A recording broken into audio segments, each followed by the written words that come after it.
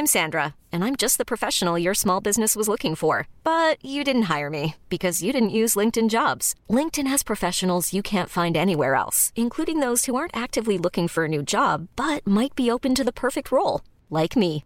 In a given month, over 70% of LinkedIn users don't visit other leading job sites. So if you're not looking on LinkedIn, you'll miss out on great candidates like Sandra. Start hiring professionals like a professional. Post your free job on linkedin.com/achieve today.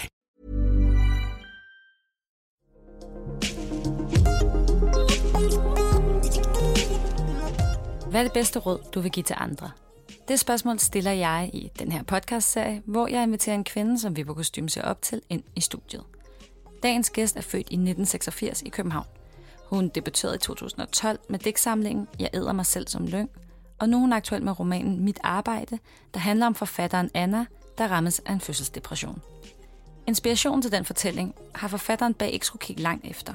For 4 år siden blev hun nemlig selv mor for første gang, og det var forbundet med så stort et traume, at hun er blevet nødt til at skrive om det. Både for sin egen, men også for det kvindelige fællesskabs skyld.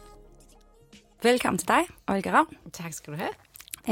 Da jeg bad dig om i det aktuelle nummer af Kostume at komme med nogle råd, livet har lært dig, så skrev du, at rådene, det var kun skrevet til dig, fordi du var den eneste, du synes, du kunne tillade dig at rådgive. Ja, det er rigtigt. Ja, og rådene, det gik blandt andet på, at man skulle bede om betænkningstid, hvis man var i tvivl. Ja.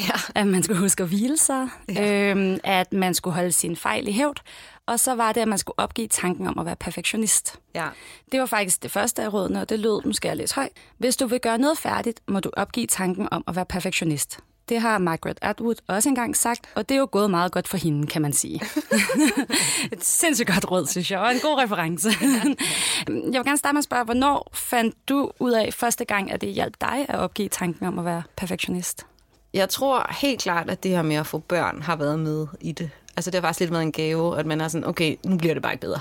Og så tror jeg også, at jeg på en måde fandt ud af, at den forestilling, vi har om perfektionisme, det er ikke nødvendigvis egentlig det, som jeg synes er det gode. Så stræber man efter nogle værdier, man måske ikke engang rigtig selv har. Altså jeg tror, at det er et råd, der betyder noget for mig, fordi jeg helt klart er et menneske, som virkelig går op i at gøre tingene ordentligt, og virkelig er bange for ikke at være god nok. Så jeg kan huske, at jeg på et tidspunkt også var en psykolog. Jeg nævner også min psykolog mange gange. Jeg håber virkelig ikke, at hun læser det. Nej, det er en kæmpe cadeau til hende, tænker jeg. Ja, det er pinligt. Nej, men det her... på et tidspunkt så sagde hun til mig sådan, prøv at høre, Olga, du skal bare gøre det, som du tænker lidt dårligere, end hvad der er normalt. Ja. Altså, fordi at jeg hele tiden kan slå mig selv oven i hovedet med, men jeg skåldede heller ikke den der sutteflæske fra Føtex, inden jeg gav ham noget vand at drikke, og der kan jo være ftalater i. Så bare, okay, men det er okay. Men det kan lige så godt være sådan, jeg har ikke lyst til at sende min bog ind til mit forlag, for jeg ved, jeg kan skrive det her afsnit færdigt endnu bedre. Men jeg skal jo være færdig. Og så kan man tit ende med at sidde fast i nogle små, om det så er det ene eller andet område, meget små ting i sit liv, altså meget små detaljer, så man slet ikke får tid til egentlig at se på det store billede. Så da jeg læste, at Margaret Atwood skrev det, så var jeg bare sådan, ja okay, det er fandme også rigtigt. Og der er sgu også nogle afsnit i hendes bøger, der er dårlige. Men bøgerne er gode. Og jeg vil hellere have, at bogen fandtes, så man tænker sådan, okay, begyndelsen på kapitel 6 gik lidt langsomt. Men resten af bogen er skide god, ikke? Nu har du så skrevet på den her nye bog, der udkommer nu her.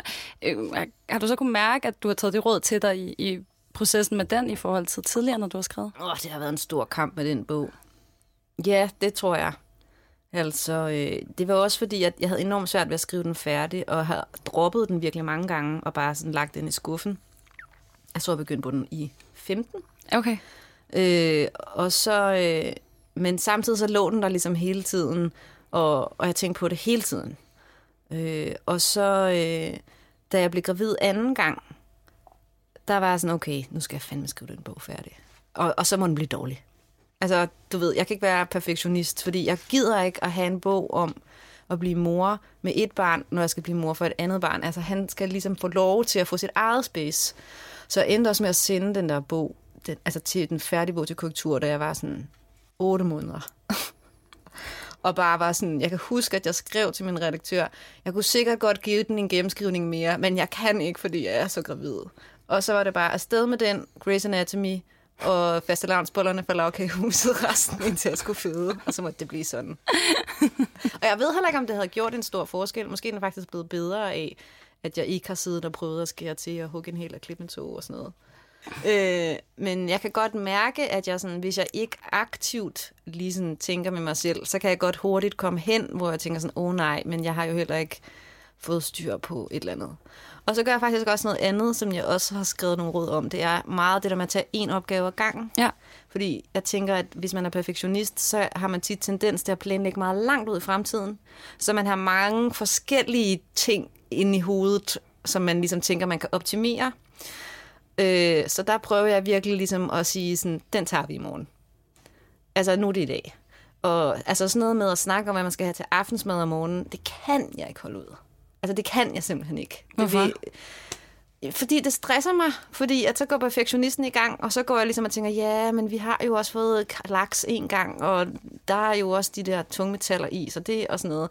Altså, og så går jeg bare ligesom og bruger alt for meget, så jeg bliver sådan, det tager vi, når jeg kommer i butikken. Og så serverer du på tilbud. Altså, og det er også et råd, der er på den der liste, jeg har skrevet, det der med, at man skal tage en opgave ad gangen. Ja. Og så må man ligesom lade den komme sejlende til sig. Og det er så der, du citerer Tine Bryld. Ja, verdens bedste. Med at man skal forestille sig, når hun siger det til en, der går til eksamen. Og hun er så stresset, fordi hun har så mange eksamener. Der er bare én eksamen ad gangen. Du sidder på en ø, og så kommer den sejlende til dig som en båd, og når den eksamen er slut, så går du i gang med at læse til den næste. Det er fandme rigtigt. Så det prøver jeg virkelig også. Hvor tror du, den der perfektionisme kommer fra, som du har? Jeg tror, altså det er jo sikkert også bare sådan noget med præstationssamfundet. Altså, at jeg har altid været sådan en, som godt kunne lide at være dygtig, og godt kunne lide at få ros og være dygtig. Og jeg har været bange for ikke at få lov til at være med, hvis jeg ikke levede op til nogle underlige idéer, jeg havde om, hvordan man skulle være. Og så samtidig har jeg også altid på en eller anden måde fucket det op for mig selv, næsten med vilje. Altså også altid synes, at det var så irriterende. Ja. Så det er ligesom sådan en kamp, der er inde i mig, det der med at være normal, og så samtidig ligesom have virkelig underligt tøj på i 8. Hvad havde du på? Jeg tror, jeg havde min konfirmationskjole, hvor jeg med rød maling havde skrevet fuck. Jeg tror også på et tidspunkt, jeg havde en heksehat. Ej, det var så dumt. Det værste, det var, jeg tror, det var ret moderne på det tidspunkt med sådan at skrive noget sådan et hornslet-agtigt på ens tøj. Og så gik jeg meget op i at skrive, og så synes jeg, det der, the pen is mightier than the sword, det var virkelig fedt, ikke? Så det skrev jeg ligesom på en trøje med hvid maling, og så gik jeg i skole. Men der var ikke så meget plads, så ordene stod sådan lidt tæt sammen. Og så da jeg kom over i skole, så begyndte alle at grine, og så er det fordi, det lignede, der stod, the penis mightier than the sword. Og jeg var så fucking mortified, at jeg kunne ikke grine med. Altså, jeg gjorde det dummeste, man kunne gøre. Alle prøver at lade være med at grine her i studiet. Ja, vi sidder 5 mennesker i studiet, og det er kun mig, der må grine højt. Så i stedet for at sige, ja, det er dumt, vi griner, så bare sådan, ej, der står altså the pen. Og det var så dumt. Så det var ligesom, hold kæft, mand. Det var virkelig et eksempel på fuck up, ikke? Men altså, det var jo bare en trøje. Hvis jeg bare havde kunne grine med, så var jeg ikke blevet drillet så meget med det. Det er virkelig historien om min teenageår, det der. The penis, mightier than the sword. Hold kæft, mand. Så det ligger lidt, både det her med at være perfektionist, og så egentlig at vil fuck det op. Ja, præcis. Har du også det, når du skriver? Ja. Og jeg vil helst, altså jeg prøver altid at ligne til fuck up, fordi at perfektionisten i mig er tit en, som har nogle idealer, som jeg slet ikke kan lide. Altså, for eksempel kan man nogle gange, når man udgiver en bog, håbe på at få en god anmeldelse i en avis, og så går det op for en. Men alle de bøger, den anmelder godt kan lide, synes jeg jo er dårlige. Så der er sådan et eller andet med, at man gerne vil anerkendes af nogen, man egentlig er uenig med. Det kan føles som sådan en overlang eksorcisme, at man ligesom sådan skal have uddrevet nogle, altså det kender vi jo også alle sammen for, at den der underlige tante, man har, der altid synes, man skal gøre det på en eller anden måde, ikke? At man ligesom bliver nødt til at finde ud af, hvad er det egentlig, der er mig, og hvad er det egentlig, jeg har fået at vide, jeg skal være. Og det er jo umuligt at finde den grænse, men man kan i hvert fald ligesom kigge på det en gang imellem og sige sådan, okay, nu bruger jeg sindssygt lang tid på at gøre noget, som jeg faktisk overhovedet ikke har lyst til. Jeg prøver lige at komme i tanke om et godt eksempel fra mit moderskabsliv. Jeg har faktisk overhovedet ikke kommet i tanke om noget, fordi jeg bare, med barn nummer 2 bare været sådan, fuck det, han så bare med mig under min dyne. Altså, det er jeg bare slet ikke bange for den her gang. Nej. Så der er jo men faktisk, måske det, altså at sove under samme dyne, har du måske forstået? Ja, der er nok noget med perfektionisme, der også handler om at være bange, altså både bange for at gøre noget forkert, men i virkeligheden også ligesom bange for, jeg har jo fået at vide med børn, ikke? Jeg har jo faktisk fået at vide, at der er den her risiko. Så jeg føler så stort ansvar, at hvis det nu skete, så er det min skyld, for jeg kunne jo have lavet være. Og der tror jeg tit, at perfektionisme handler om, at man har en idé om, at man kan kontrollere ting, man faktisk ikke kan kontrollere. Og det er faktisk på en måde lidt megalomant at tro, ligesom sådan, hvis jeg som mor kan beskytte mit barn for alt det her, så kommer ikke noget af det til at ske. Men så meget magt har man altså ikke i livet overhovedet. Så det er jo også virkelig sådan, altså jeg tænker, når man er gravid, det er virkelig en øvelse i det. Fordi man kan ikke kontrollere, når man får kvalme, når man får blodgeværer, om fødslen går i gang, eller om den ikke går i gang. Altså det er bare sådan en øvelse i at sidde i Superbrugsen i 40 minutter på sådan en bladhylde, som jeg gjorde her i december, og bare ventede på, at jeg ikke havde plukkevejer. For der var jo ikke nogen stole i Superbrugsen. Og jeg havde så mange plukkevejer, og jeg havde bækkenløsning, så måtte bare sætte mig ned, for det var alligevel lige for tidligt at føde. Det var godt, at jeg havde min telefon med, og jeg fik også taget virkelig mange kedelige selfies med alle mulige selfies-filtre. Men det er jo sådan, på den måde kroppen smart, ikke? Så det er sådan en slags forøvelse i, hvordan det er at have et spædbarn. Men jeg tror at faktisk, at meget af min perfektionisme egentlig foregår op i mit hoved. Altså det er faktisk sådan noget med at finde ud af, hvordan kan jeg bruge mindre tankevirksomhed på at have dårlig samvittighed over, at vi spiser pandekager til aftensmad. For vi spiser jo pandekager til aftensmad. Eller hvad det nu er. Og så jeg tror også, at jeg har fundet ud af, at blive mor handler utrolig meget om at blive sådan offer for sin tids moral. Og når jeg har sådan jeg har siddet og læst på nogle gamle bøger, eller nogle bøger fra 80'erne om børneopdragelse, og der er nogle vildt gode ting, så står der for eksempel, når dit barn er 4, så skal du bare sende ham ned i butikken, hvis han ikke skal over en stor vej, og købe en liter mælk. Fuck, det vil min dreng bare elske, men det kan man jo ikke. Og så det er dankort. Men så står der også ligesom sådan, og husk at tage korset med på, så snart du er født. Altså så det er så tydeligt, hvad der er for nogle værdier, altså hvad det er for nogle moralske værdier, der er i ens tid. Og det hænger meget sammen med perfektionisme, tror jeg, at man gerne vil leve op til en eller anden forestilling om, hvad der er det rigtige at gøre, ikke? Så jeg tænker, at man ligesom hele tiden faktisk må have en eller anden form for sådan forhandling med sig selv om, er det her noget, jeg vil, eller er det bare noget, jeg tror, man skal gøre? Og så måske i virkeligheden next level, hvis jeg nu skulle tænke på, hvad min psykolog ville sige, så er det jo sådan noget med, ja, og så nogle gange, så går du og tænker på det, og så tænker du bare på det. Og så finder du ud af, hvad er det rigtige. Og så lader du det bare være. Så er det bare tanker om moral. Og så må det være sådan. Fordi jeg tror faktisk, at altså nogle gange så forestiller jeg mig, at hvis jeg ikke, det er også derfor, jeg giver det råd til mig selv, kigge op så meget i at gøre tingene rigtigt og være dygtig. Altså hvis den mental load blev taget fra mig, så ville det blive til et supermenneske. For det vil frigøre så utrolig meget tid og energi. Så det er jo ikke, fordi jeg ikke går rundt og gør det hele tiden. Og så skal man lige pludselig forholde sig til, hvad alle mulige andre synes er det rigtige, og diskutere med dem og sådan noget. Vildt anstrengende. Men altså, på den anden side, det er jo ligesom sådan, det er at være i live. Vi forhandler om, hvad der er det rigtige at gøre, ikke? Og hvad er det for en moral, man forhandler med i dag som mor? Det er jo alt muligt. Men altså, det er jo rigtig meget, at vi som enkelte mennesker bærer ansvar for, hvordan vores liv ser ud. Altså, jeg sidder her og svarer på et stort filosofisk spørgsmål, som Svend Brinkmann. Ja, det har jeg lige fundet ud af. Det ved jeg ikke, men jeg tænker, at jeg tror, at det her med, at vi har sådan vildt meget ansvar for, hvordan vores egne liv ser ud, og hvordan vores børns liv ser ud, at det passer slet ikke. Altså, jeg tror slet ikke, at vi har så stor indflydelse. Altså, det er der jo også alle mulige forskning, der viser på, hvordan det kommer til at gå vores børn. Altså, jeg så forleden på Instagram en eller anden, der havde lagt op sådan, nu skal du huske, når dit barn begynder at spise, og det gør mit barn nu, så skal du huske at give ham bitre grøntsager, fordi at det, du giver dit barn nu, kommer til at sådan determinere, hvad de kan lide senere, og fik bare så sygt meget stress. Hvad er en bitter grøntsag? Spinat, som de så i øvrigt overhovedet ikke må få, tror jeg, fordi der er et eller andet nitrit i, eller sådan noget. Og der var også noget med, at man kunne sådan lave popsicles med modermælk. Altså, det synes jeg er så ekstremt anstrengende. Tidskrævende. Altså, forestil dig at pumpe ned i den der. Nå, men anyways. Det, jeg vil sige med det var bare, at jeg I'm Sandra, and I'm just the professional your small business was looking for. But you didn't hire me because you didn't use LinkedIn Jobs. LinkedIn has professionals you can't find anywhere else, including those who aren't actively looking for a new job, but might be open to the perfect role, like me.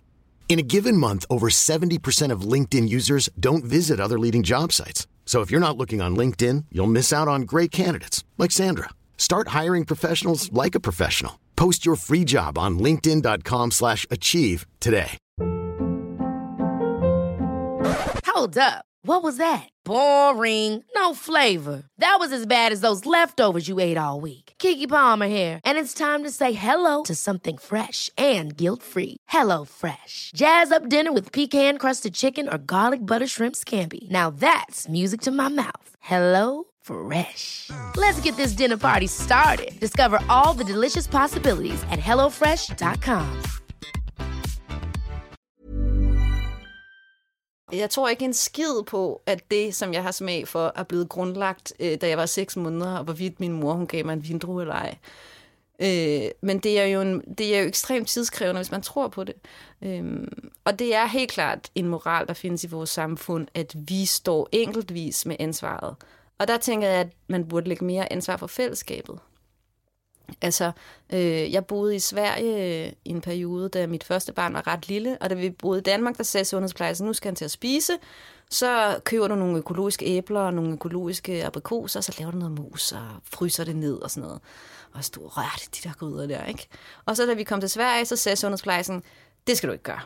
For så har du overhovedet ikke styr på, om han får jern nok, og om han får vitaminer nok. Du skal købe de der glas nede i butikken, fordi det er portionsindrettet, og der er de rigtige vitaminer i. Og så gjorde vi det. Og der var det ligesom fællesskabet, der havde taget ansvar for, hvad de der børn skulle spise. Og det synes jeg godt, man kunne gøre noget mere.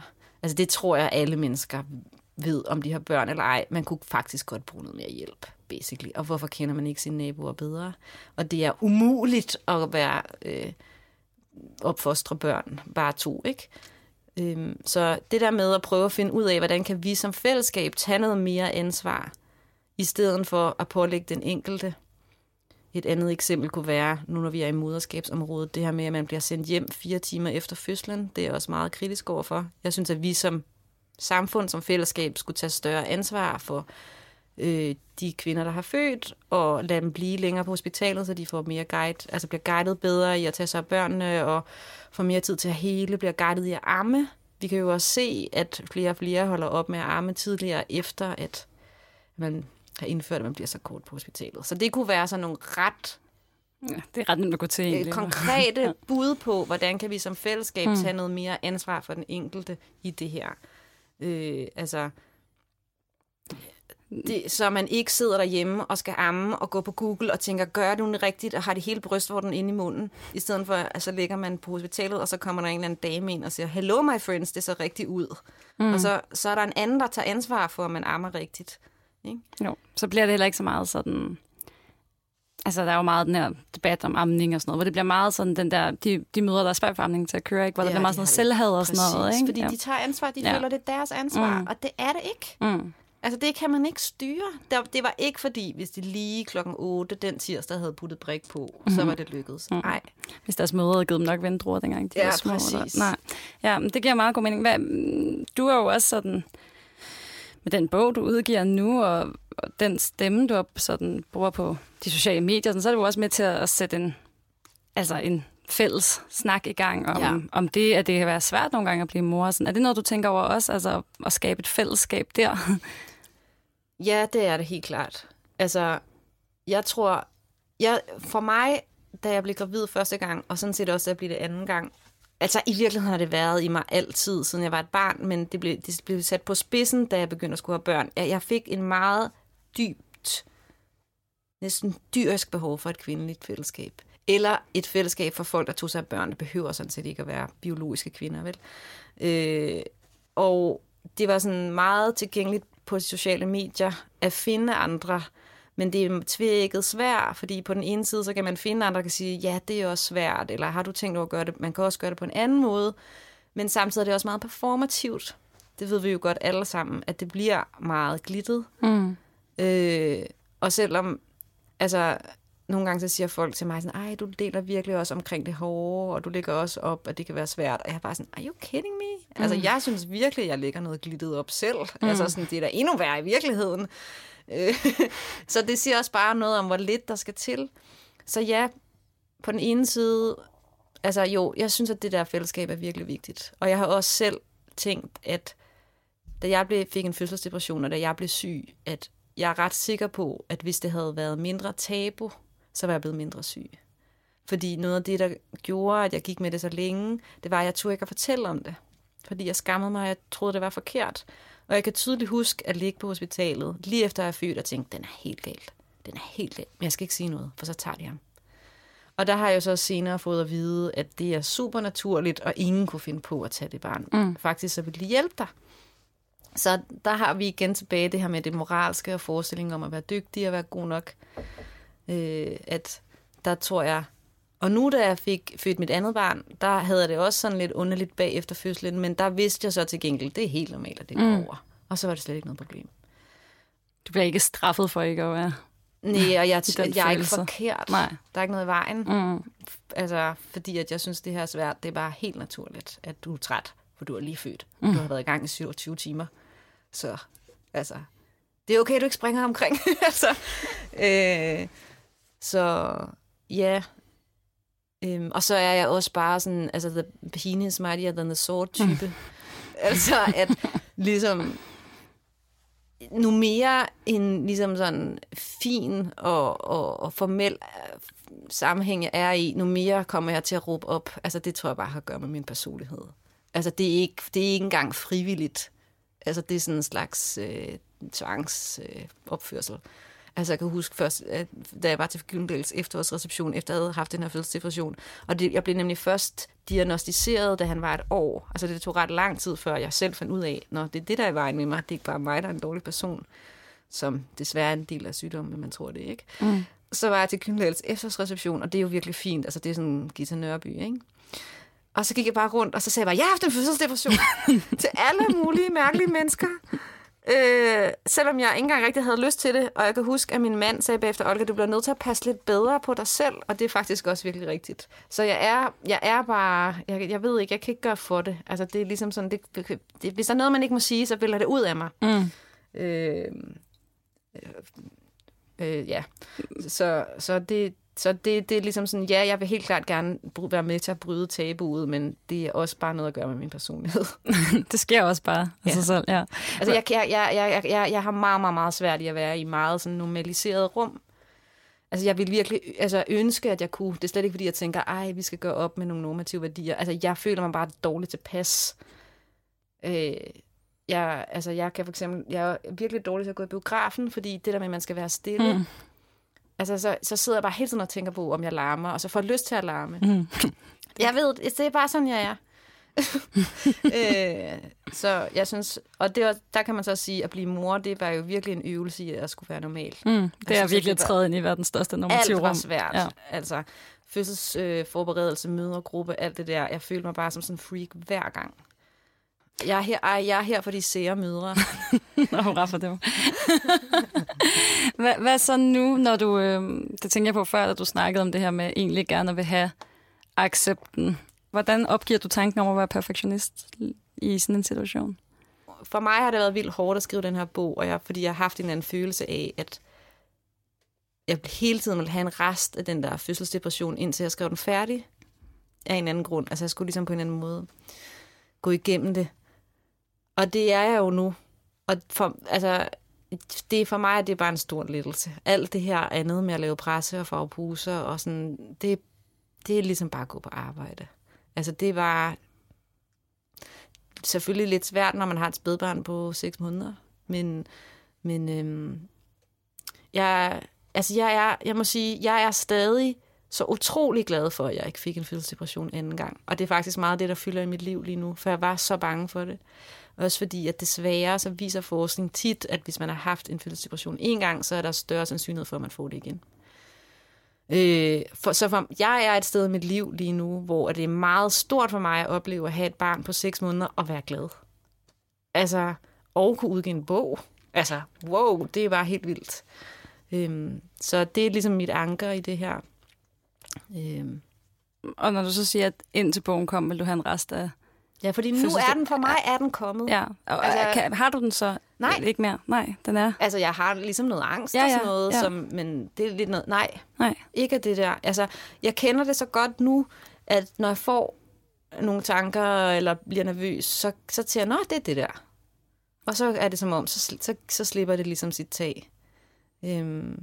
Og det er bare mega fedt. Altså, det er simpelthen bare meget nemmere at passe et barn, når man ikke er ved at dø. Jeg skrækker over, at det skal dø hele tiden. Ja. Det må jeg sige. Du nævnte før det her med, at siden du var helt lille, at have et behov for et kvindeligt fællesskab. Ja. Og noget, jeg synes, der var rigtig fint i din råd, det var jo faktisk, at du krediterede andre kvinder løbende. Både Margaret Atwood og Tine Bryl, men også din psykolog, som vi lige snakkede om før rigtig mange gange. Eller hende citerer du mange gange. Ja. Det lyder som en klog psykolog. Ja. Hvordan har de sådan påvirket den her proces med den nye bog og fra første barn til andet barn? Altså, jeg er jo sådan et menneske, som når jeg oplever noget i mit liv, så går jeg til litteraturen, fordi at jeg bare elsker at læse og skrive. Og det har jeg også gjort med den her gang, om jeg bliver mor. Og jeg havde meget sådan den her opfattelse, da jeg fødte i 16, ikke? Sådan, hvorfor har jeg ikke læst 1 million bøger om ammen, og om, hvad der sker med parforholdet, og om at føde før det her. Så jeg gik bare sådan ret metodisk til værks. Sådan, jeg vil bare finde de her bøger. Og det skriver jeg egentlig også om ret meget i bogen. Altså prøve at finde nogle tekster, som har været vigtige for mig, altså for 100 år siden, for 50 år siden, for 200 år siden, for 10 år siden, som jeg, som du siger, står på skuldrene på, som kan lære mig noget om, hvorfor jeg har det, som jeg har det. Og jeg har enormt meget brug for det der community. Og det tror jeg, at jeg har, fordi det er menneskelig natur. Men jeg tror også, at jeg har det, fordi at jeg er altså den stærke oplevelse af, at vi lever i et patriarkat. Og man kan ikke vinde der alene. Altså, hvis man gerne vil bryde ud af nogle af de der moralske roller der, som vi har snakket om, så skal man have hjælp. Man skal have støtte, og man skal støtte hinanden. Og jeg har jo også talt om tidligere nu, at jeg synes, at fællesskabet skal tage mere ansvar. Ikke specielt, når det handler om at opfostre børn.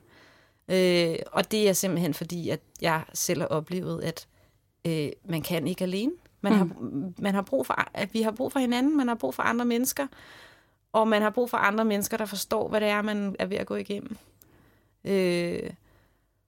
Og det gør ligesom bare alting meget nemmere, og det er også meget nemmere at få modstand, når man er flere. Så nu træder du selv ind i det her litterære fællesskab, der kan give noget til... Det ville da være drømmen. Til kommende mødre, eller nybagte mødre, eller... Ja, men også kvindelige forfattere. Ja, du træder ind med dem? Ja. Det gjorde du måske også inden mit arbejde. Ja, det er selvfølgelig rigtigt.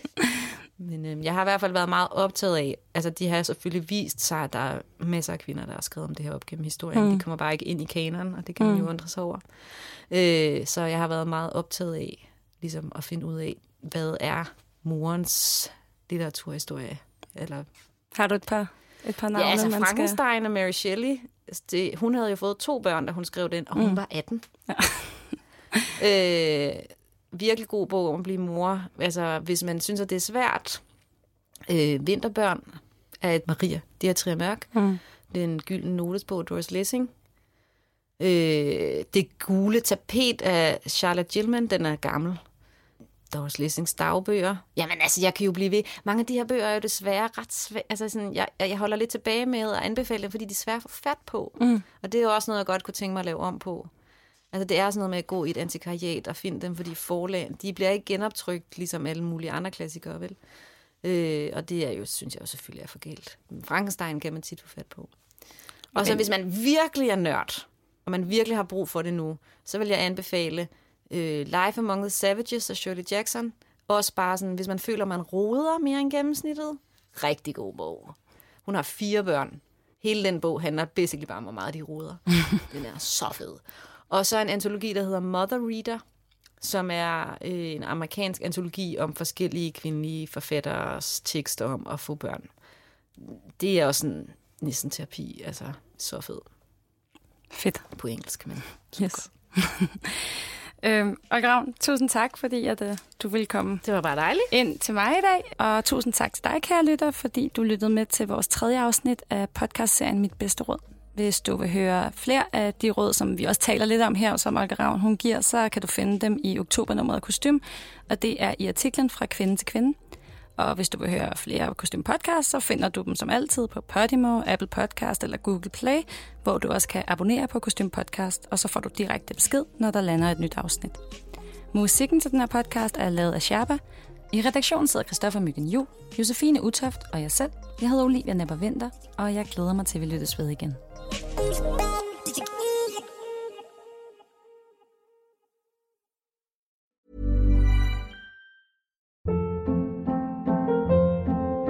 Hold up. What was that? Boring. No flavor. That was as bad as those leftovers you ate all week. Keke Palmer here, and it's time to say hello to something fresh and guilt-free. Hello Fresh. Jazz up dinner with pecan-crusted chicken or garlic butter shrimp scampi. Now that's music to my mouth. Hello Fresh. Let's get this dinner party started. Discover all the delicious possibilities at hellofresh.com. When you drive a vehicle so reliable it's backed by a 10-year, 100,000-mile limited warranty, you stop thinking about what you can't do and start doing what you never thought possible. Visit your local Kia dealer today to see what you're capable of in a vehicle that inspires confidence around every corner.